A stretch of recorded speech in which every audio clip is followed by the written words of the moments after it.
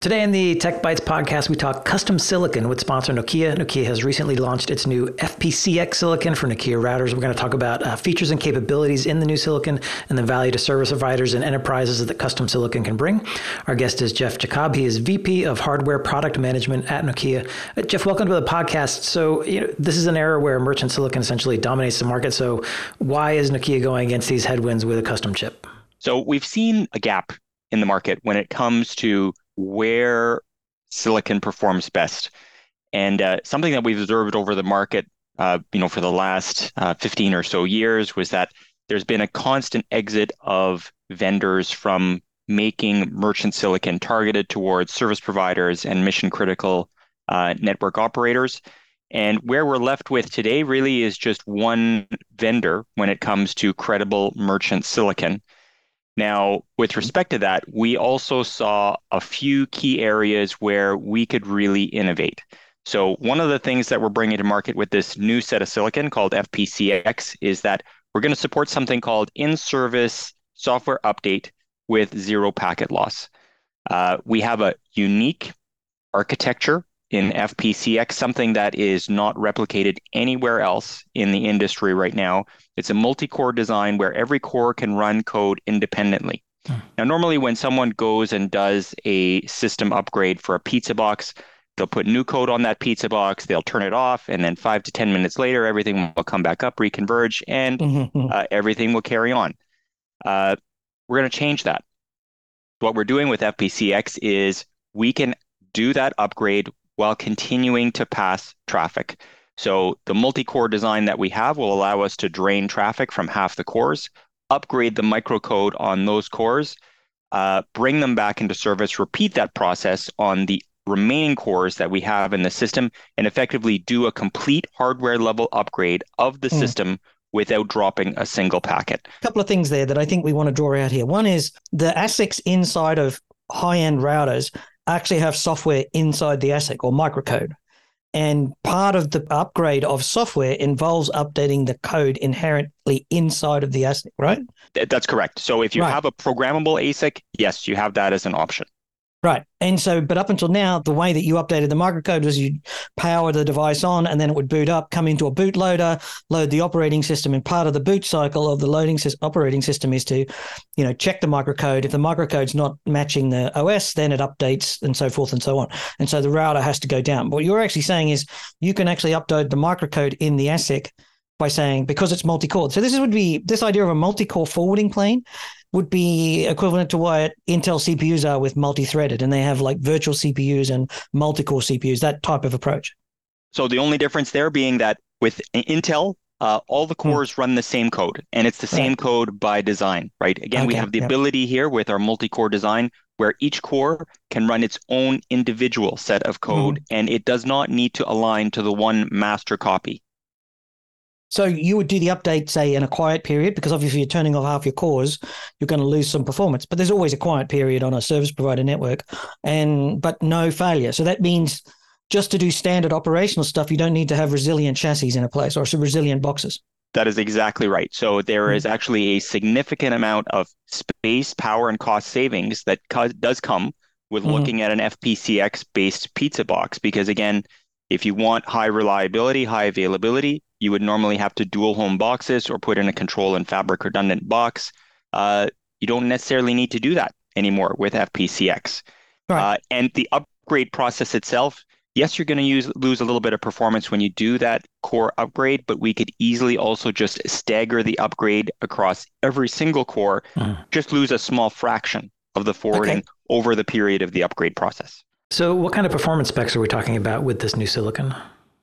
So FPcx is 5 tera full duplex. One of the other key things that's new and unique about the chipset also is that it does have a packet-based fabric. It does not have a packet-attached fabric ASIC to it.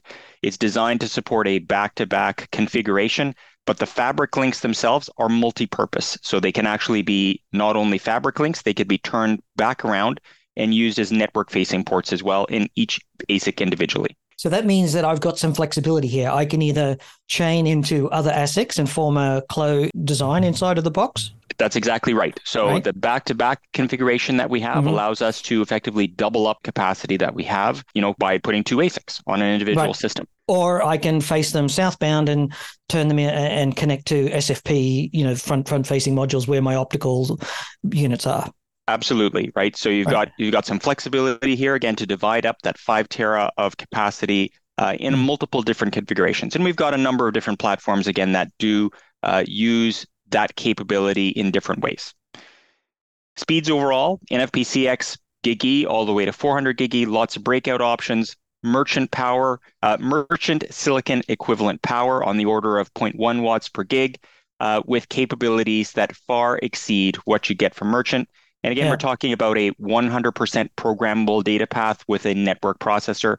We can change anything. So I think what I'm hearing you saying is this chip has this amazing feature, this ISSU update, zero packet loss, but there's not a trade-off here in terms of more performance to have more cores. And I'm not losing performance because that 5 terabits full duplex capability is on a par with existing custom silicon from other vendors. So that's exactly right. So you get really good performance without being locked into silicon on day one with a set of features that's not going to evolve over time.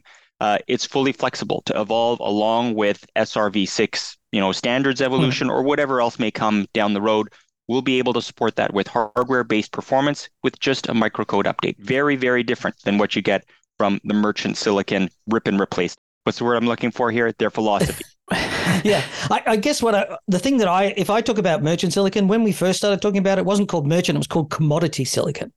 In the way that I think about the merchant silicon or the commodity silicon is it's a commodity. It's got to be the lowest common denominator to fit the widest possible market, right? And it has to have a price point low enough to be able to attract, that particular thing, right?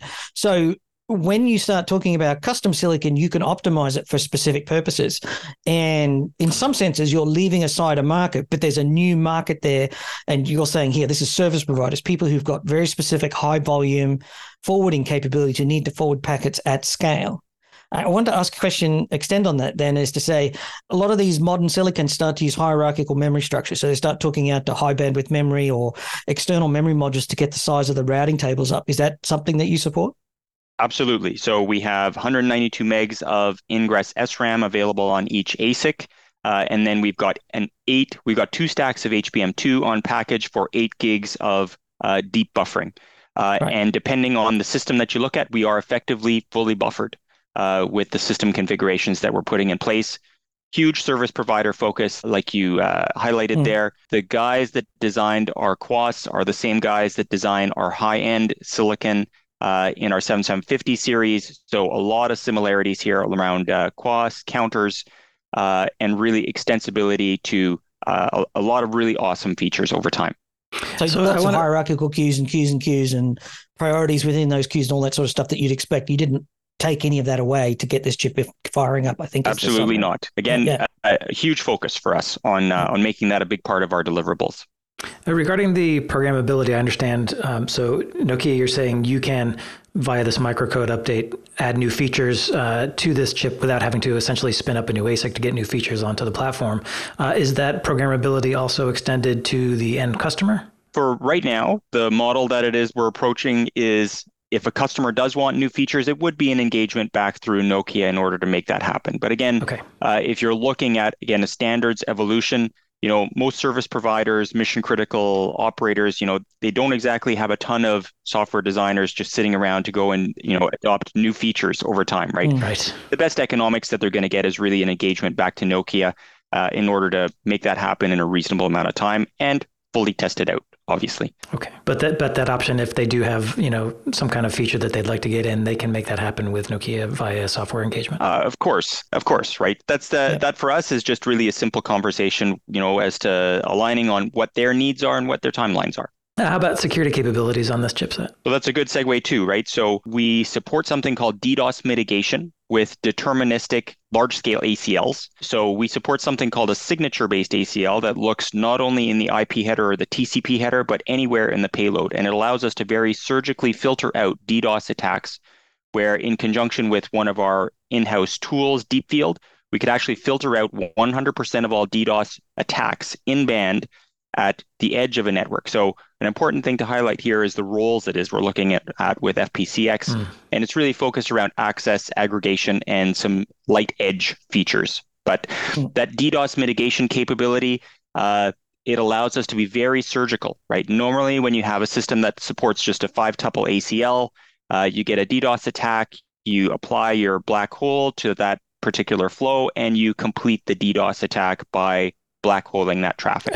So you're essentially helping the DDoS attacker. You got it. So with a signature-based ACL where we could look anywhere in the payload, again, you get very surgical filtering capabilities. And again, it allows you to turn the network into part of the solution when it comes to dealing with DDoS. I don't think you're selling this quite well enough, in my opinion, because that's unique. I was just thinking about the HTTP2 reset attack we just went through, and where they were using a particular mode of HTTP2 to try and handle the DDoS, and that means you have to have full application awareness.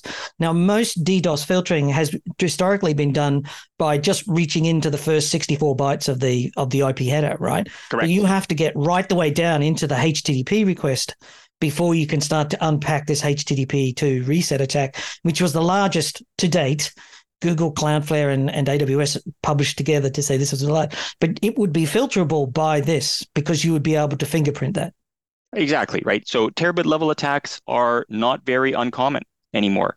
And again, having the ability I love the way we just say that, and you just say like that's a standard feature. That's not special. A terabit attack, yeah, sure, every day. It still blows my mind. Right? And when you can filter that out at the edge without even having to redirect anything towards a scrubbing center, huge savings are possible there, right? And the other part here that comes hand in hand with ACL filtering is that our ACLs are deterministic, which means that as you continue to apply ACLs, your performance is not going to drop. We're designed, again, to be line rate at full scale ACLs, right? You're not going to see performance degradation with us when it comes to applying ACLs for whatever the use case might be. That's what deterministic means. Absolutely. You can say that when you add an access list, regardless of how big it is, it's deterministic. It will always perform at the same level. So just because you put in 1,000 rules or 100,000 rules, it will still have the same performance regardless of the number of entries in the ACL.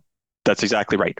There are limits, of course. You've got to have a certain amount of memory. Each ACL uses up memory according to the size, but still, right? The performance is deterministic. And so that is what you expect to happen. Yes, that is our design specification. That is what we expect customers to go and test and validate, and we expect to perform to that standard exactly. So there's another part as well to security, and that's we support MACsec on a number of problems. MACsec is kind of prevalent in a lot of platforms today, but we have another key capability called AnySec, and AnySec is our ability to do flow-based encryption. We have a Mac ASIC that we've reused from our higher-end platforms called the E5. So that E5 Mac ASIC has a series of flexible pointers in it where we can start and stop encryption offsets. So we can leave 2 VLAN headers in the clear, an IPv4 header in the clear, an IPv6 header in the clear, 5 MPLS labels in the clear, and then do AES 256-based quantum safe encryption on the rest of a packet. We could actually start that on the edge of a network. We can finish it on the other end of the network, and everything in the middle of the network would be completely transparent to that end-to-end encryption because the encryption becomes now a flow overlay on top of what you have now. Right. So this is per flow. So you're actually saying I can apply MACsec to this flow, which, say traffic from here to here, but you don't want to encrypt the rest of it because that doesn't need it, or there's no purpose, or there's some other obligation to not encrypt it. Absolutely. So if you have a particular set of LSPs that you want to go and encrypt for a particular service, or a particular set of LSPs you want to encrypt just for internal purposes. Oh, that makes sense. You have that capability to do that, right? This is very granular, and it is designed to work at scale as well. I was thinking more about flows, like applications, but you're saying you could take by a particular MPLS label switch path, LSP, and you could say this one needs to be encrypted as a customer service. There you go. Absolutely. So encrypted on the interface. MACsec means it's encrypted. It's not being encrypted in a separate co-processor or whatever. It's actually encrypted at in silicon at line speed. Exactly. So that is our long-term vision as to where we're going with AnySec. It is to be able to do service-based encryption on network-facing ports, where you have the ability again to just turn on or turn off encryption with really just a couple clicks of your automation platform. So we talked a little bit about the silicon. Of course, the silicon has to be packaged up in terms of a box or some hardware. Which hardware platform should people be looking for if they want to get some of these features? So we have a new set of platforms that have just been announced called the 7730 SXR. SXR stands for the Service Interconnect Router series. We have a set of Broadcom platforms right now called the 7250 IXR. And we came up with the SXR name because we wanted to have something that was just a little bit sexier than what we had in the market today compared to SXR. In jokes right there, right? I think the marketing department was very proud of that one. How many of these SXR platforms are there now? We've got 6 that are going to start coming available as soon as the middle of the year next year. And then the rollout of those is going to carry on for probably about a year after that. Okay. Because you mentioned pizza box format further up in the show. I might have created the impression that these are only for the pizza box format. Are they also modular? So we've got 4 pizza boxes and we've got 2 modular platforms. Our 2 modular platforms are control and fabric redundant. And then our pizza box platforms, they're the ones that are in the best position to be able to take advantage of that in-service software upgrade feature with no packet loss. And again, allow customers to go and look at options to go and reduce power, reduce cost, reduce size when it comes to dealing with high availability or big SLA dependent requirements. Well, that does wrap up the time we have. Jeff, if folks want to find out more about this new silicon or about the new platforms it's going to be in, what should they do? The best place to go to is just go to nokia.com and just do a quick search up there for the 7730 SXR or for the FPcx chipset. All right, that's the FPcx chipset or the 7730 SXR platforms. We'll also have a ton of links in the show notes that accompany this podcast with more details about the silicon, about this routing platforms, and even more details. So come and check that out if you want to get more details. Thank you, Jeff, for joining us. And thanks to Nokia for being a longtime sponsor of the Packet Pushers. And as always, thank you for listening. Packet Pushers has a network of nerdy technical podcasts on networking, wireless, cloud, Kubernetes, and more. And you can hear every episode at packetpushers.net. You can also find us on LinkedIn, hear us on Spotify, and if you would, leave us a rating on Apple Podcasts. And last but not least, remember that too much networking would never be enough.